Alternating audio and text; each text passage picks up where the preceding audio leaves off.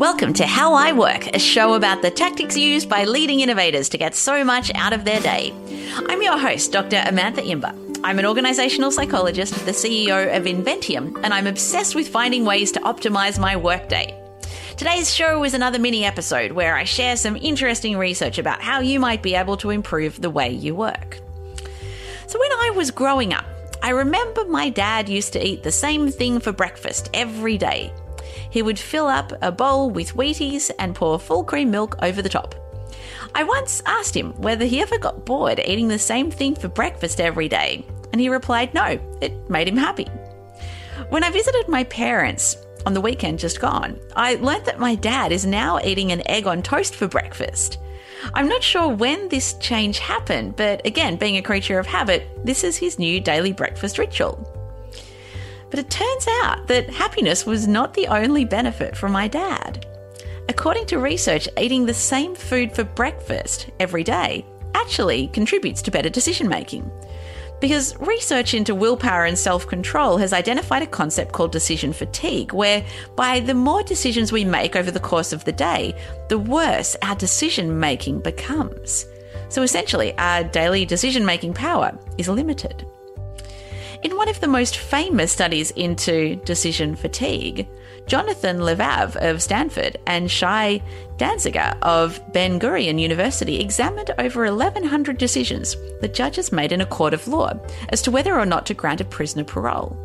Prisoners who appeared in front of the judge at around 9 a.m. had a 70% chance of being given parole, whereas that dropped to a mere 10% by mid-afternoon.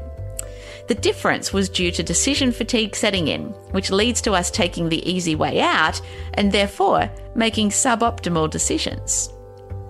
An effective strategy to save our decision-making powers for big decisions that really matter can be to eliminate the smaller decisions that consume us every day and thus eat away at our decision-making resources.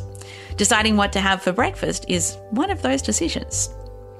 In an interview with Vanity Fair back during his presidency, Barack Obama famously told Michael Lewis that he's trying to pare down decisions and he doesn't want to make decisions about what he's eating or wearing because he has too many other decisions to make. And as such, Obama has the same thing for breakfast every day and only wears grey or blue suits.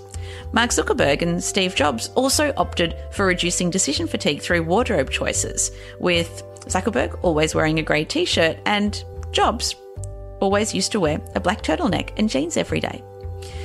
So if eating the same thing for breakfast every day and wearing the same outfit sounds a little bit boring, you might want to try making those decisions perhaps the night before. Try laying out tomorrow's outfit before you go to bed and decide what you're going to eat for breakfast and have the ingredients all ready to go in the fridge.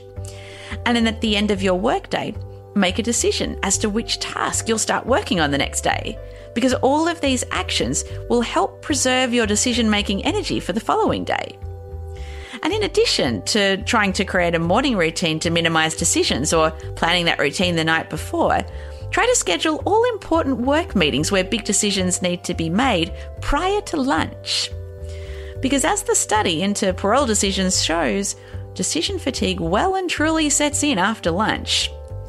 And if all else fails and you're forced to make a big decision in the late afternoon, take a break before you make the decision. Because research has shown that taking a break and eating some food will temporarily help replenish your decision-making powers. Hello there, that's it for today's episode. If you liked it, there are plenty of others that you might enjoy, such as my chat with Nancy Duarte, the global expert on presentations, where we talk about how she prepares for her own presentations. Or you might enjoy one of my mini episodes where I share some simple science-backed productivity tips that I've discovered in the research. Finally, it's great getting feedback from listeners such as yourself. So I'd love it if you give this podcast a review in iTunes or wherever you get your podcasts. And if you like this episode, make sure you hit the subscribe button so that you can be alerted whenever new episodes are released. See you next time.